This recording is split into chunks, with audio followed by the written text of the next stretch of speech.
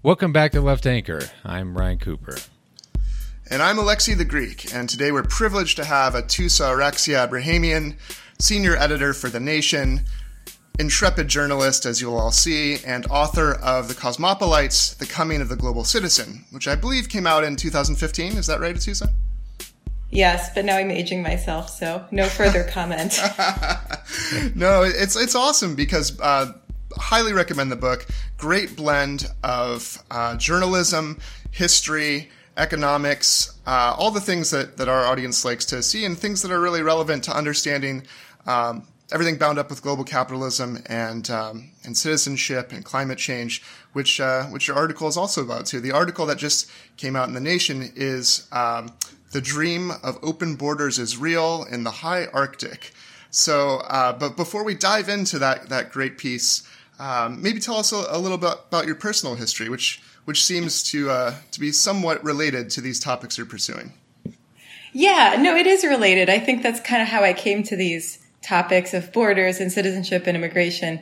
I am a very mixed up human. I was born in Canada, but I had never lived in Canada. I was born there for sort of strategic reasons, and also I have family there. But the long story short is that my parents were both born in Iran. They were living in Switzerland, and they were expecting me, but Switzerland doesn't give birthright citizenship. And so to avoid having to get me a visa every time I needed to go anywhere, because this was the 80s and also Iran, not that much has changed, to be honest. Right. Having an Iranian passport kind of sucks if you don't live there. They thought, well, we have family in Canada. They have pretty good hospitals. Let's just go for it and have the baby there. So, I guess that makes me an anchor baby, except nobody has ever taken advantage of this anchor. It just means I have a really great passport. And so I'm Canadian. I'm also Swiss because I lived there for a long time, 18 years. And I'm Iranian on paper, although I don't speak Farsi. I don't read it. I don't really know the country that well. It's pretty cool, though, if you have a chance to go someday. And finally, I've been in the States for the greater part of the past 15 years, moved here for school, and I just finished an extremely long and drawn-out process of getting my green card. So that's done. Wow, congratulations. For better or for worse, I'm here now. You're stuck with this country, one way or the other. Yeah, it's true. And actually, I am, because you're not supposed to, when you get a permanent residence card, or when you obtain permanent residency, it's actually pretty hard to leave without losing that status. And it's so hard to get that status that you're then like, oh, wait, what did I get myself into? Now I'm stuck. But I want to be here, so it's okay. It's okay. Isn't that interesting? People forget about the freedom to leave part. That's something that, with borders, we often forget that it goes both ways. And sometimes the first sign of a country or a place that doesn't value freedom is the way that they keep people in. That's interesting. Right. And actually the history of the passport in that respect is fascinating, because we think of passports as something that allows us to roam freely and travel and see new places and go abroad. But the function of the passport when it was conceived, hundreds of years ago was actually to keep people in and to prevent people from leaving. And so it's funny how that's kind of turned around. And now you'll see, passport to the world in an ad for a credit card or whatever. Right. When really the function is completely the opposite. See, this is so interesting. We had Greg Grandin on, who has a great new book out, The End of the Frontier, and he talks about the myth of the frontier and how Trump and the kind of movement behind Trump has inverted that myth to be about walls and about, closing people in, because the frontier is kind of no longer there to use. The land isn't actually there for people to mythologize. And so there has to be an inversion of that myth.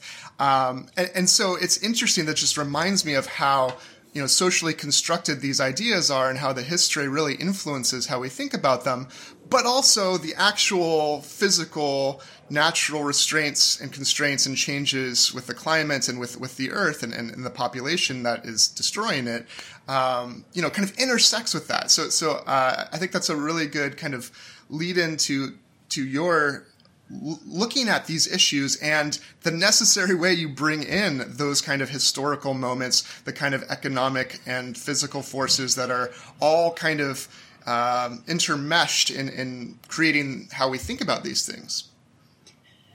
Yeah. I think that history is a huge part of it, but also every day it seems like these old ideas are being subverted and reinforced, right? That in the same way that Grandin says that this frontier mythology is it's like the equal but opposite what we're seeing now. And I think, something I think about a lot, and something I thought about a lot when I went to the Arctic, and maybe this is a little out of left field, but for a long time, there were places where humans could go and discover new things, right? Often it took the form of really awful, like, genocidal colonialism, but there were new places to see. There were new places to go.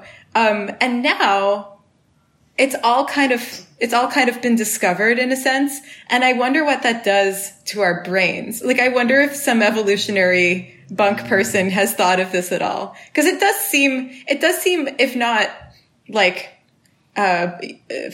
what's the word? Neurologically. Yeah, it's claustrophobic. And I think that this turning inward maybe is a reaction to geographical claustrophobia. I don't know. I'm just totally theorizing here, but I feel it. I feel it. Like, this is why I go to weird places, is that, God, there's got to be something more, right? Maybe is that why you went to the northernmost place that serves Negronis, right? Yeah, served by Russians. More on that later. No, I think, and you know, I talk so quickly that Ryan doesn't get a chance to jump in, so I'll give him a chance to jump in a second. But no, that the claustrophobia is also our inability to imagine numbers. So what does it mean that there are billions of people on the earth? And so I think when you have Trump and his invasion language, people don't realize that like 100,000 people in this country with this landmass and our population, not that big a deal, like easily accommodated, right? But that plays into those psychological, I think, inclinations.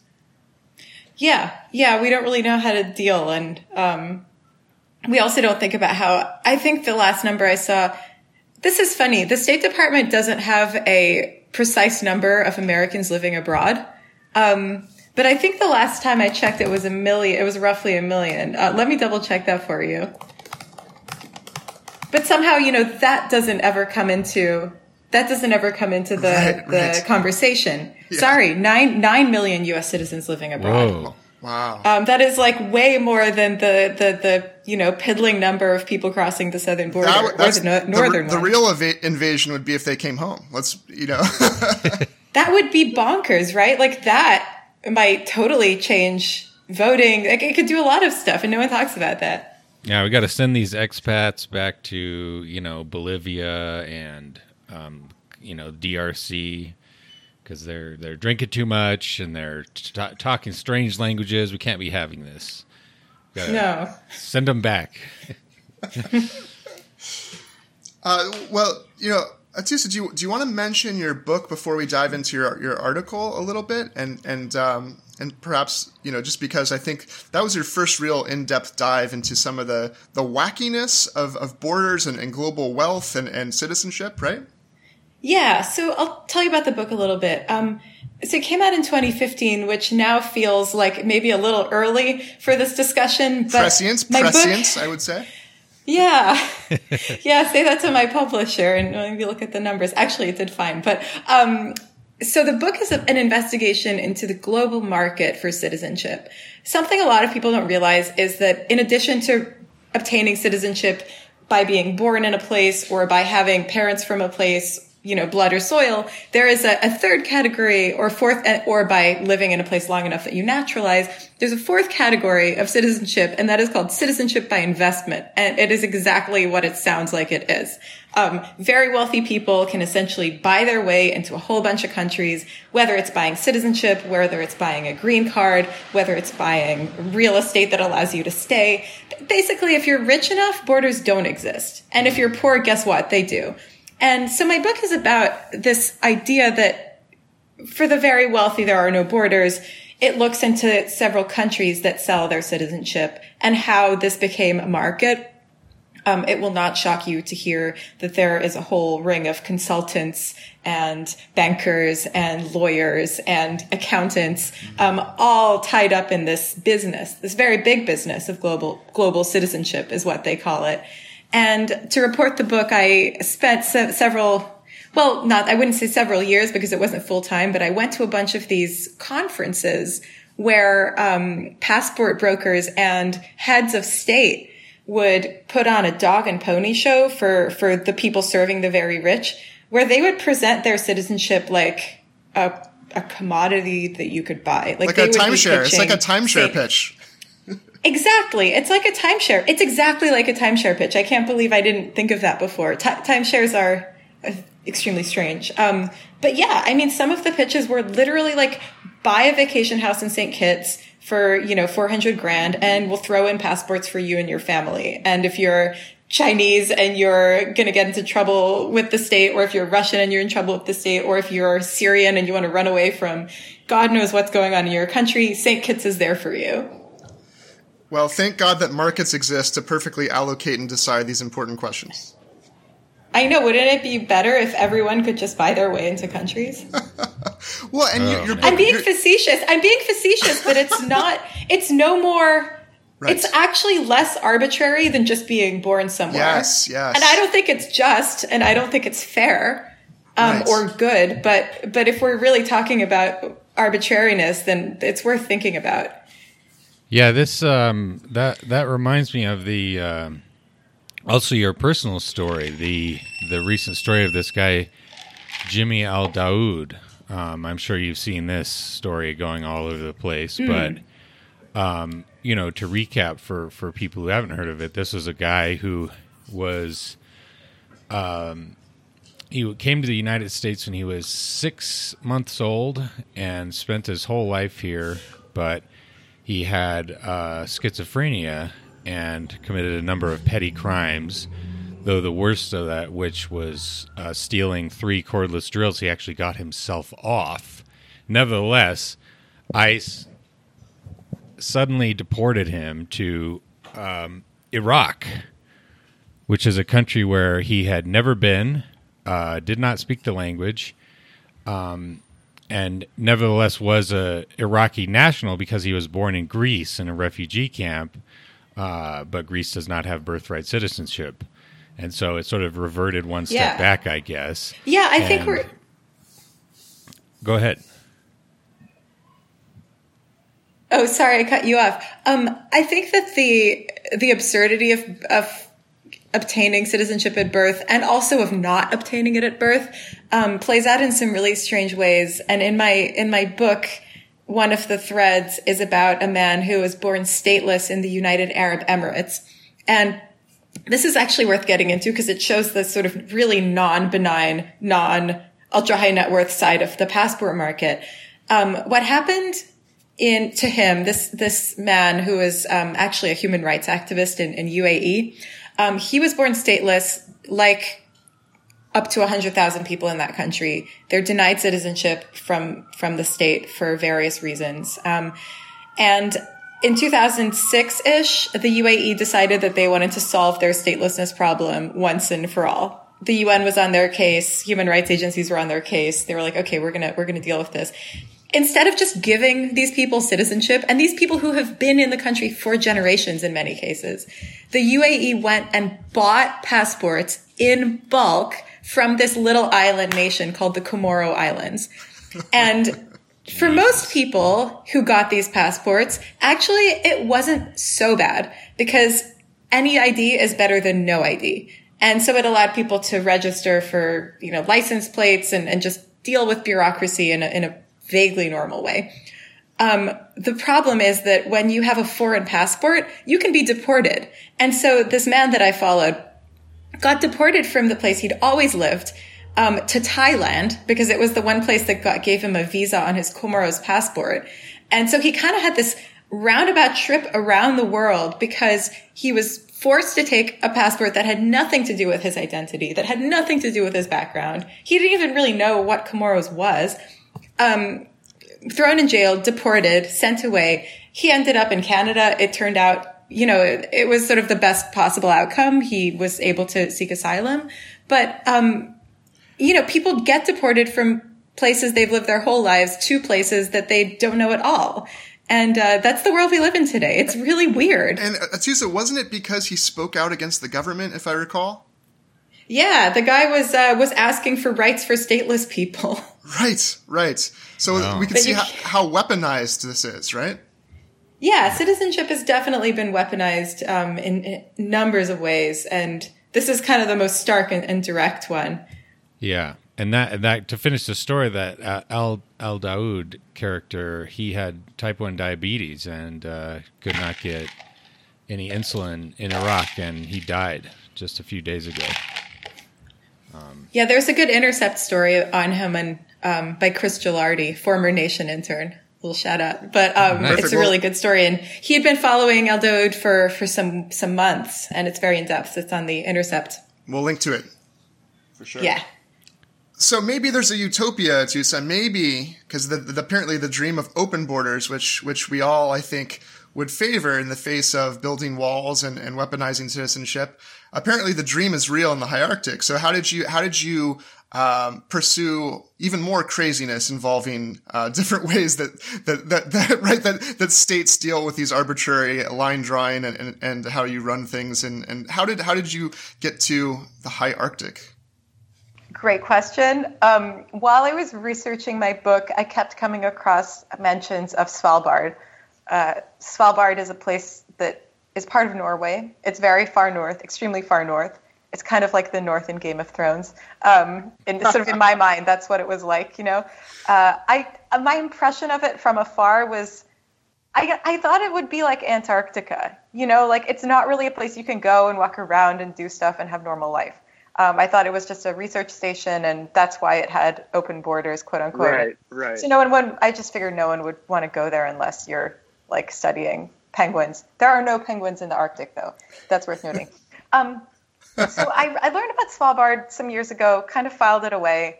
And then when I was dealing with my own annoying bureaucratic green card nonsense, which I can get into, but it's really boring. Like, that's the issue. Immigration is very interesting to me. And to a point, I can tolerate anything as long as I find it interesting. And then at some point, the paperwork just gets super boring. And you're like, God damn it. Like, this is horrible. Like, it's enough to turn you into a libertarian. I swear to God. It's like, so I was dealing with paperwork and, give us more information and like various levels of denials from the USCIS. It turned out fine. But I was so frustrated, and then I had a friend visiting, and he's like, oh, you should move to Svalbard. And I was like, wait, Svalbard, that's like a real place. I was also freelancing at the time, and I was always looking for stories to do and ideas, and I just went down this rabbit hole of Googling and reading and calling people up. And so Svalbard, as it turns out, does have open borders. It also only has 2,300 people, and it's very hard to get to, and it's extremely cold. So part of the geographical nature of Svalbard limits how many people show up. But the background to how Svalbard ended up with open borders, I think is really fascinating. After World War, Svalbard was a no man's land forever. There's no native population. The cliche is more polar bears than people. I don't know if that's still true because they're kind of not doing so hot. But there was whaling, there was trapping, lots of people would show up there seeking their fortune. And in the 1800s, a lot of whalers came and they essentially killed off all the whales. So then people left and there was no real reason to go there. And then people came back in the 1900s because they discovered coal. One of the people who was instrumental in creating the coal industry up in Svalbard was a Michigan entrepreneur called John Munro Longyear. And he set up his Arctic coal company. And until Norway gained sovereignty over Svalbard, it was essentially a colony of company towns. World War I happened. And after World War I, the international community essentially bestowed upon Svalbard the privilege of govern. The international community essentially gave Svalbard to Norway in part because Norway were very good allies during the war, but also because Norway had, slowly been establishing itself as a local force. They built telegraph poles. They were inching towards having control, even though the various commercial interests were not fond of that. Like John Munro Longyear had some crazy ideas about how he could seize power there. So he tried to talk the State Department into expanding a law called the U.S. Guano Islands Act. I don't know if you guys have heard of it, but at some point, the U.S. passed a law that, and I'm bungling the legal terminology, but if a U.S. citizen found a rock or a little island or whatever that had guano on it, guano at the time, bird shit, was as a hot commodity for fertilizing and weapons and things like that. The U.S. said, okay, that you can claim it as appertaining to the U.S. So de facto belonging to the U.S. Longyear found coal in Svalbard, and he was like, wait a minute, let's just expand the Guano Islands Act to include coal so then I can just take Svalbard. It can be American. And the State Department were like, yeah, no, I don't know about that. That seems to be opening a huge can of worms. And then he was like, guys, wait a minute. I have the best idea. How about we have a corporation run Svalbard, and I'm going to be the shareholder of 30% of the corporation, and every other country can also pay in. So it'll be like super international, and we'll make the laws all together in London or New York. And the State Department was like, yeah, dude, that's like pretty complicated. Like, what if another country just buys your shares? We can't really get behind that. He's the Cecil Rhodes of the far North Arctic. Well, I know. Like. That's the crazy thing, is that these types of ideas keep coming back. A few years ago, an economist called Paul Romer had this idea that there should be charter cities. So cities or zones in one country governed by another country. TLDR colonialism. But it's a version of these governance experiments that I think when you go far north enough, pop up because there's so little there to begin with, and it feels like a blank slate. And so people get very creative. And I think a lot of these ideas are morally reprehensible, but I still think they're fascinating because they show that there's a different way of thinking about states and governance and sovereignty. And that's been the prevailing theme with Svalbard during its entire existence. Anyway, World War I happened, Norway got Svalbard, but it still wasn't just a normal Norwegian territory, because the international community said, Norway, you can run Svalbard, you are the sovereign, you make the laws, you make the rules, but you can't discriminate against anyone based on their nationality. That's super radical, because discriminating against people based on their citizenship, their nationality, is just something that countries do every day as a matter of course. Even non-discrimination laws, they don't cover if you're from somewhere else and you don't have working papers, right? Like, you're not supposed to discriminate based on race or gender, sexuality, or national origin. But if you don't have the right passport, you can just be discriminated against just normal. Like, this happens every day. And so when I found out about that, I thought it was so radical and weird and interesting that Norway, of all places, was overseeing one of these little experiments in governance.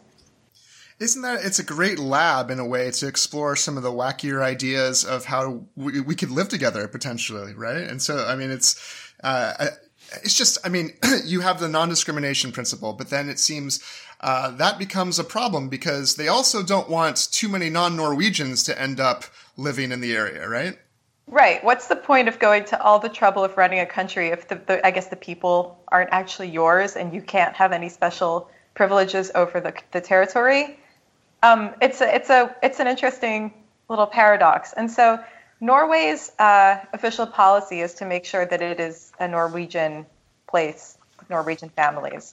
And it's a difficult balance to strike because if you have to, everything you offer has to be offered to everyone. There's this sort of universal, in the most basic sense, everything has to be universal. So you can't build amazing schools or have incredible housing without also offering it to Latvians and Russians and Thai people, and and so, and Which is interesting, right? Atossa, I found this to be a really brilliant insight because you said, okay, look, it's a libertarian utopia conceptually because low taxes are mandated as part of this, right? Mm-hmm. Yep. You're not supposed to tax people more than the absolute necessary minimum. And so you're thinking, okay, libertarians are going to love this, but it turns out there's a lot of governmental involvement that's necessary to work this out, right? Yeah, it's really complicated. It's like there's so many more levels of governance than just a normal town. There's the treaty from 1920. There's the governor, which is kind of like a sheriff and a consul. And so you have the Norwegian governor that is not democratically elected by the people of Svalbard. It is an appointed role from the mainland. So there's this totally, I guess, old and undemocratic international treaty. There's this new undemocratically elected governor. And then there's this local council that is democratically elected by the, one fraction of the 2,300 people who live there. But they don't have a whole ton of power because a lot of the rules are set by the mainland. And so, yes, open borders, low taxes. Oh, by the way, you have to have a gun because of the polar bears. So it's like, it's like what Texas wishes it was, except there's tons of government. Oh, boy. Jeez. I guess I'm curious. I'm just looking at a map of this place because I think, I had heard of Svalbard, but I've never really, sort of looked into it at all. And so it's this island, this sort of group of islands that's halfway between Norway and the North Pole, basically. So it's way, way far north and really big. That's the thing that surprised me. It's like 23,000 square miles or something like that. So like not that much smaller than Ireland in terms of area. So like what is the sort of, character of this place? Like what, is it just like mostly wilderness because so few people live there? They have like little camps spread out. What's the deal? Yeah, it's mostly wilderness, and in fact, it's protected wilderness. Another cool thing about this Svalbard Treaty of 1920 is that it did say it was one of the first environmental treaties, and it put Norway in charge of protecting the flora and fauna and the natural environment. So most of it's protected. There are some settlements. The biggest one is Longyearbyen, named after homeboy John Monroe Longyear. Michigander. Yep. He at least got his own city at least. Yeah? He got naming rights. Is that what you call it? It was named after him. So that's the biggest settlement. 2,300 people, 37% foreign. There's a significant Thai population. Curiously, there's a lot of Filipino people, a bunch of Norwegians. So that's the town. That's where the boats come in. That's where the tourism industry is run out of. Then there's a couple of research stations. One of them is called New Alesund. That is super international. It's tiny. There's no cell service. It seems like a pretty rough place to live. Actually, it was extremely cold when we went there. So that's a research station. Then this is really interesting part of the Svalbard Treaty. So there are 2 Russian settlements on the archipelago. And by Russian, I mean everyone there speaks Russian, almost. And that happened because after the treaty was signed, the non-discrimination clause stipulated that it wasn't just freedom of movement. It's not just living there that anyone is allowed to do. It's also commercial activity. So mining was open for all, as long as it wasn't another government claiming sovereignty. So what did the Russian government think of? Oh, let's start a coal company. Send the coal company there to start company towns. It's not the government, it's the company, Arctic Cool. And so the communist government, the Soviet government rather, established 2 coal mining towns. One of them is called Barentsburg, and one of them is called Pyramida. And for years, these were the model Soviet villages very far north on Norwegian territory. And these still exist. Pyramida is a bit of a ghost town now that's turning into like Soviet Disney far north. These Russian hipsters have discovered it. And so that's where I had the northernmost Negroni. There's a really cool bar. There's some rundown old coal mines. You can do a tour of it. There's some pretty neat Soviet architecture. And then Barentsburg, I did not go to, but that's got a few hundred people, and they're still coal mining. So these are the main settlements. this is a tiny fraction of Svalbard's territory. The rest is pretty. It's sort of tundra conditions, very, very cold, very dry, lots of ice, lots of snow, and it's changing very fast for the reasons we are almost all aware of and acknowledge. Right, and because of climate change, you have, as you wrote about, last chance tourism. So how many tourists compared to the actual permanent population are there usually? Or what's how touristy is it for that reason? Yeah, tourism has gotten really huge in Svalbard. It keeps growing almost every year. It goes up. And sometimes these enormous cruise ships will roll into Longyearbyen and the population will double. Wow. I saw a big cruise ship. I didn't see what the town was like when all of the people disembarked. But here we go. I'm pulling up the stats, and they're in Norwegian, very helpful. When I was doing research for this piece, I was like, God, I wish I knew Norwegian. Unfortunately, not. Wait, Pete Buttigieg literally learned Norwegian so that he could read Norwegian. Maybe I should do. Maybe he's got something going. That could be your fifth language. There you go. Yeah. So, okay. It looks like excluding campers, because there is camping there in the summer, 150,000 guest arrivals in 2018. Wow. So it's kind of a lot for a town of just 2,300 people. I'd say so. Yeah. So tourism's huge. People want to see polar bears. People want to see glaciers. People want to see all the stuff that's, disappearing before our eyes. And that creates a lot of problems because over-tourism is quite a well-known phenomenon. It's one thing to have over-tourism in Venice. It's another to have it in this tiny place that doesn't even have a septic system. Although unclear if Venice has a septic system. I hear it's pretty smelly, but you know what I mean. I mean, it's just It doesn't have the infrastructure for large numbers of people. And the regulation of the tours is also a big issue. I interviewed the governor of Svalbard, very nice lady, and she told me this really wacky story about how a group of Saudi tourists showed up, and they got a tour guide who took them outside the town. And as I said, you have to have a gun to leave the town. This guide had a gun, but did not have a license for the gun. And at one point they were hiking around. The guide thought that they saw a polar bear, but he didn't want to be caught. He didn't want to call for rescue because he didn't have a license for his gun. And so he was just like, run for your life. And they all scattered. These like poor Saudis in the snow. I mean, it's almost a comedy, except they could have gotten into serious trouble. And the search and rescue people came in and kind of dug them out. But this guy didn't have a license. And so this happens a fair amount, apparently. So they're looking to regulate it. But again, it's hard to regulate anything when you're bound by these non-discriminatory policies, in good ways and bad. That's very Saudi, though. I mean, I would expect them to be, hilarious pratfalls, almost shooting themselves, everywhere. But it's nice to know that they're doing it in almost the northernmost place that it's possible to get to. The northernmost lost Saudis, yeah. Yeah. There's probably some in my backyard as we speak. Who knows?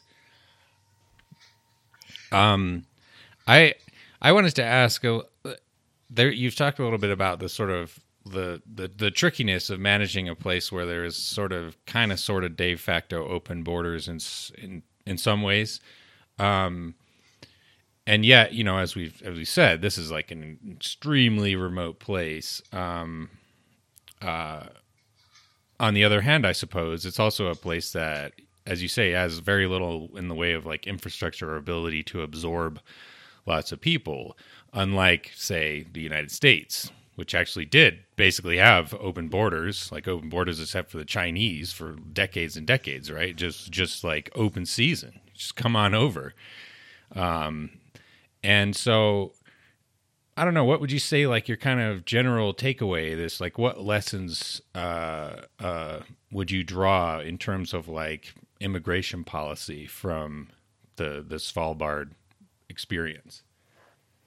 Something that became very apparent very quickly when I was talking to people in Svalbard is that, okay, open borders exist in that people are not discriminated against based on their citizenship or their documents.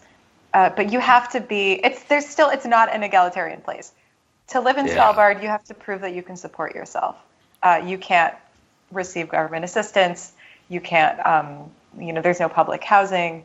Actually, it kind of sounds like what Trump wants to do with the United States with his public charge shenanigans. But anyway, you got to be able to support yourself.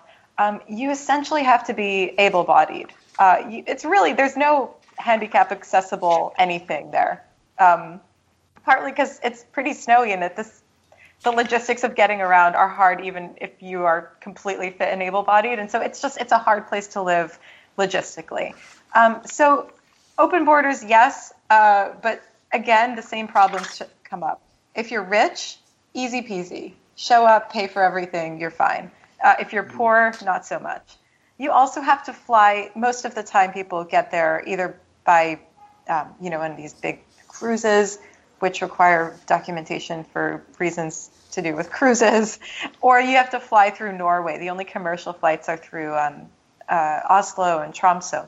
So you do have to get a transit visa. I don't know how hard, it probably is case by case how hard it is to get one, but it's not like you can just get a flight from anywhere. You could charter a flight, and there are a couple of charter flights from Russia for people going to the Russian settlements that allow them to bypass the transit visa issue, but we're getting into the weeds here. Long story short, it's not as open and easy as just open borders. And I think that especially the wealth aspect of that is key. It's much easier to say anyone can come as long as you're not going to help them out if they have a problem, or if you're not going to provide, if you don't have a welfare state. I don't think that open borders are incompatible with a welfare state necessarily, but I think in the world we live in now, it's a pretty hard sell. And we got a lot of problems right now, right? Yeah. It's a lot easier to have open borders if the responsibility of the state is extremely low towards its residents or citizens or what have you.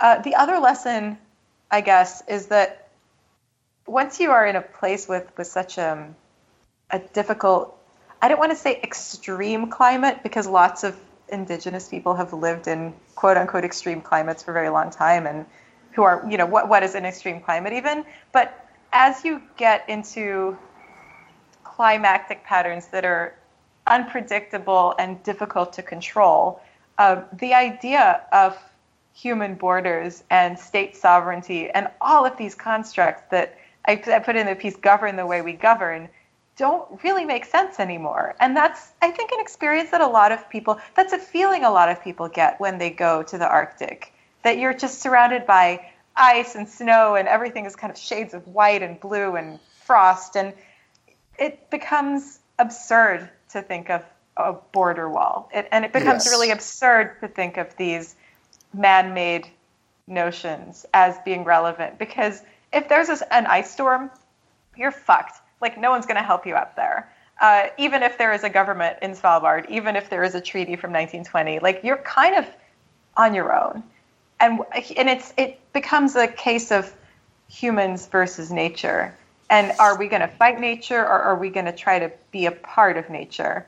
And, these are the slightly stoned thoughts you get when you're stuck on a boat for 2 weeks and like really seasick and like you don't have Twitter anymore because there's no cell service. And I highly recommend the experience, but it does put things into perspective, especially as the climate everywhere is going to become more and more difficult to control. Like, we're going to have to find a way to coexist with each other and nature in a way that makes our ideas about state sovereignty sort of irrelevant. No, that's beautiful. That really struck me at the end of your piece about how this particular place really unmasks the arbitrariness, the silliness, the thought that we can draw these arbitrary lines that we can really control in some way. That which is not really ours to control, right? We're the guests here on this earth together. And it just seemed so clear how ridiculous with all, and there's papal decrees involved in this. There's all these different nation states who change.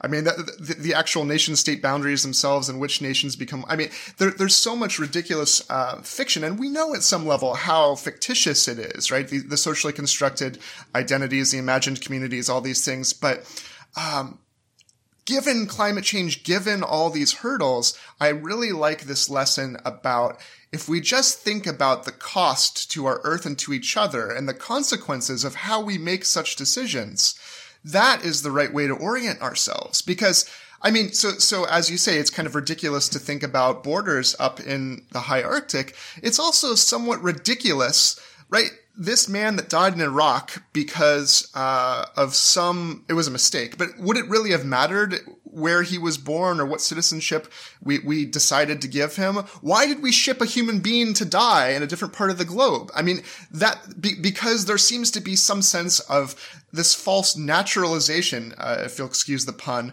as if who we are and where we belong is naturalized, as if like nature itself, our identity is something that you're born with and it's just given to you. And we therefore must decide things in these ridiculous ways.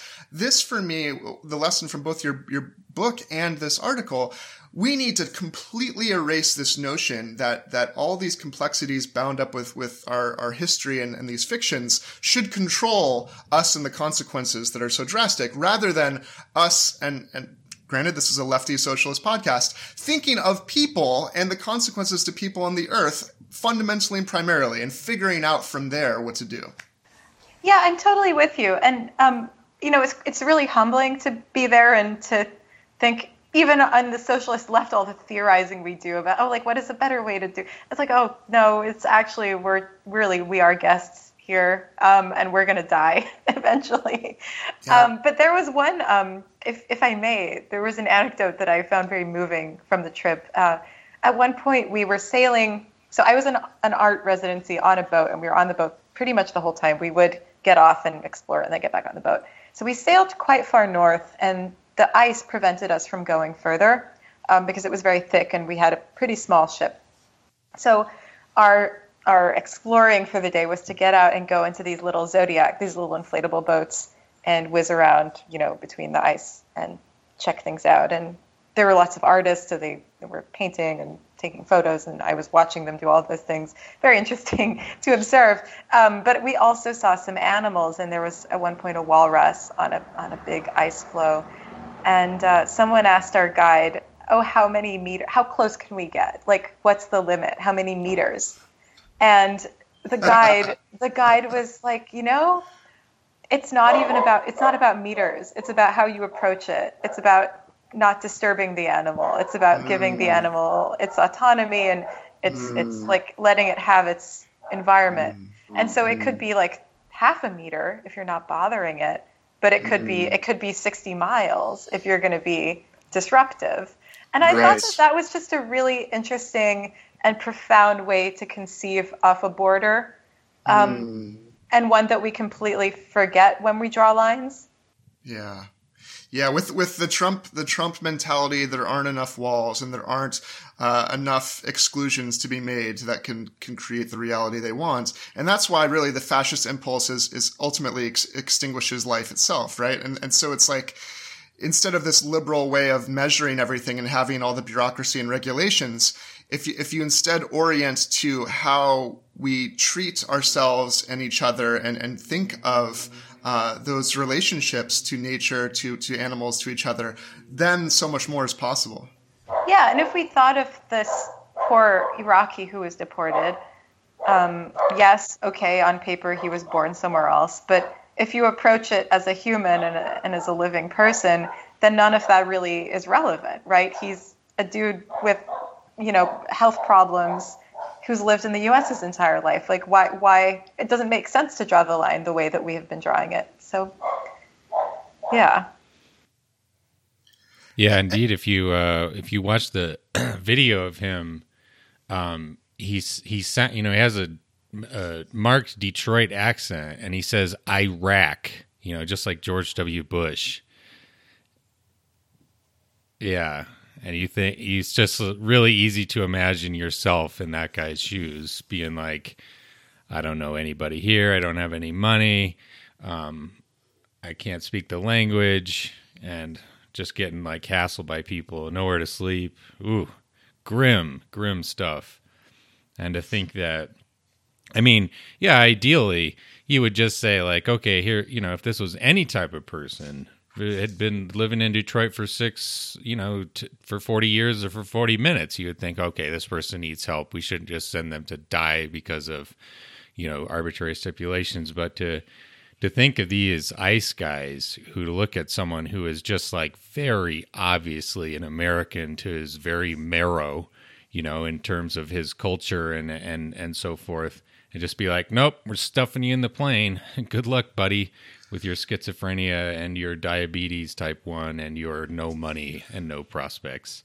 That's some pretty monstrous cruelty right there. Well, it reminds me, too, that no particular policy that we look at as leftists is inextricable from the rest, right? And this reminds me, too, when we talk about like prison abolition and people just picture our current system. Same thing with open borders. People can't picture in the United States what that would mean, but it's bound up with a whole different way of looking at everything and at each other, right? So like our imagination needs to shift.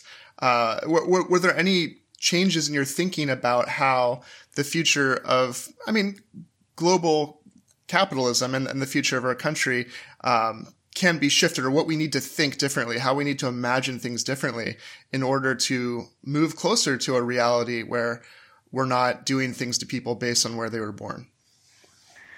Yeah, I don't have the answers, I'm afraid. I wish I did. I think about this a lot. Come on.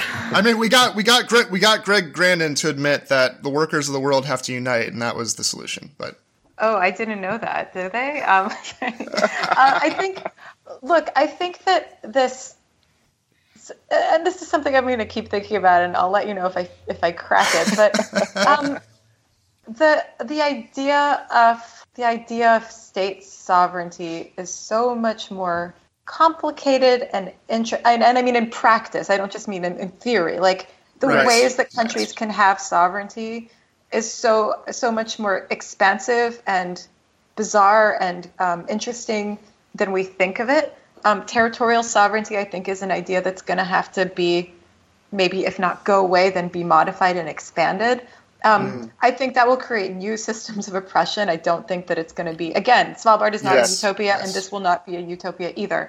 But I do think that if we're going to make it through the next couple hundred years on Earth as humans in this climate, we're just going to have to rethink the way we run things and our relationship to nature, and to understand that we are secondary to it, and that look, if we rethink sovereignty completely and think of it in a totally non-territorial way, that could be awful, right? That's like the British East India Company, and that's a lot of really bad shit in history went down because of non-territorial sovereignty. So I'm not saying we need to go back to that, but I think one thing to contrast it with is the vision on offer from like the eco-terrorists that just killed a bunch of people in El Paso, Texas, right? And the kind of, we talked about Josh Hawley and his cosmopolitan elite speech on this podcast recently, and there's this the left needs like a clear kind of response to the simple answer that the right wing, when they see the realities of climate change,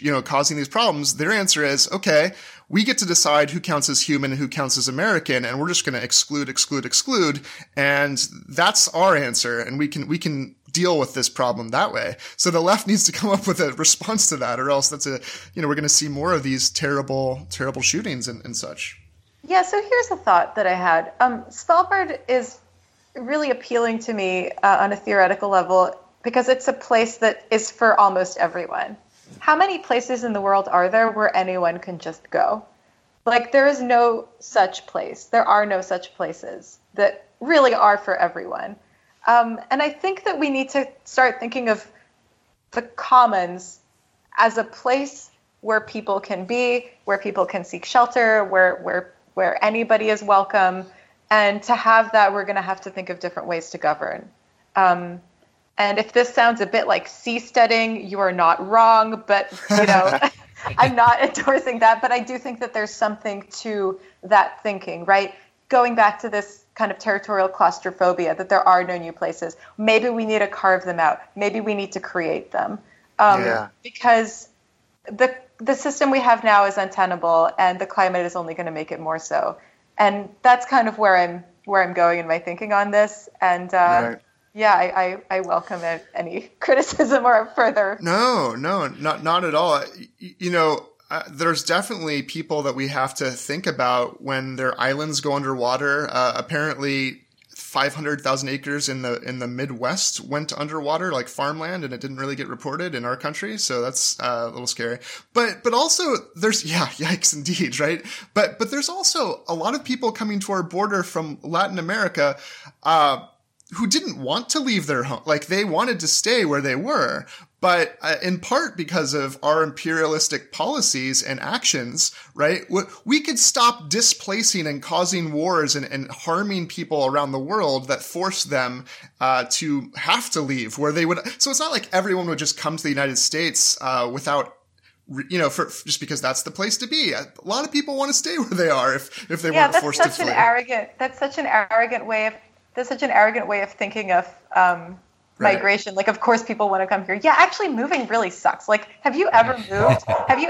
Like, not even across like the street, but to another country? Like, that sucks. No one wants to do that. And like, people in Mexico are just like you. They also don't like schlepping their shit around the world. So that's something I can't say enough. And one of my favorite posters that I've seen at a rally ever is just, if you don't want refugees, stop creating them. And I think that nails it. Like, yeah, that's completely on point.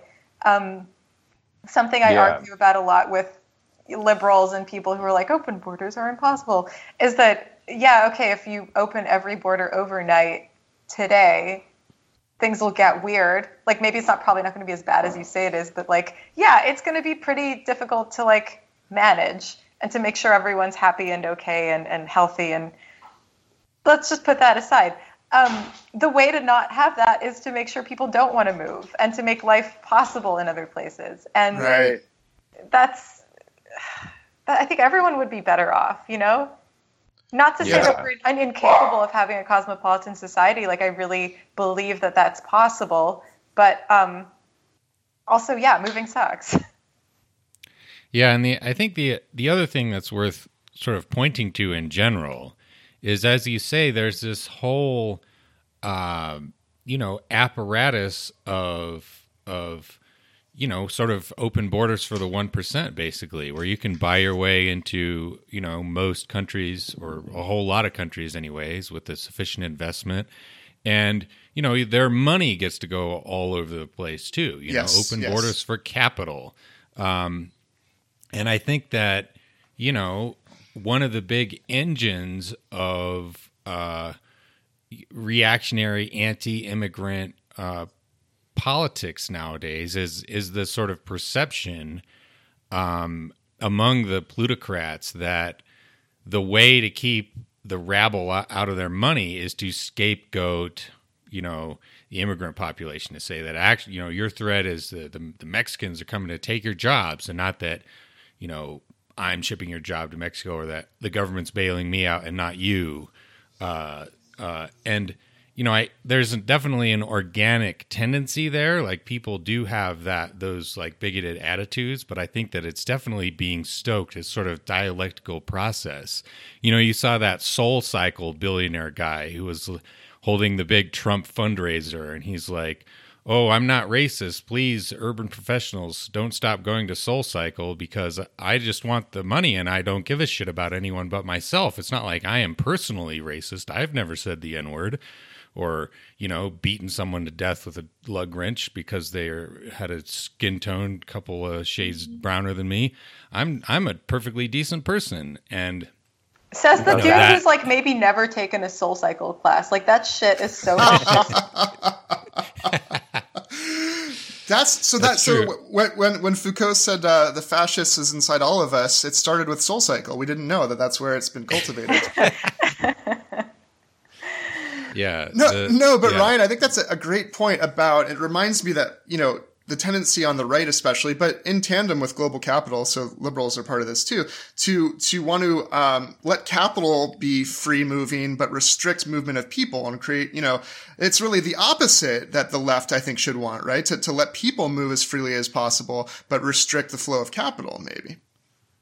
Yeah. I mean, our podcast buddy, friend of the pod, Jeff Spross, had an article about this. Say, ideal situation would be open borders for people, but not for capital. And even say that like the moving money from one country to another, as if like that's taking an object, that a pre-political object from one place to another. That's kind of incoherent. It's like you're having to take one state-created property thing and then transfer it to the other state.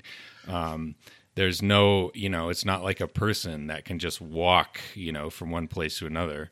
And look, I think moving capital is totally fine if it's like for redistribution or for like right. noble purposes. Yeah. But yeah, I think,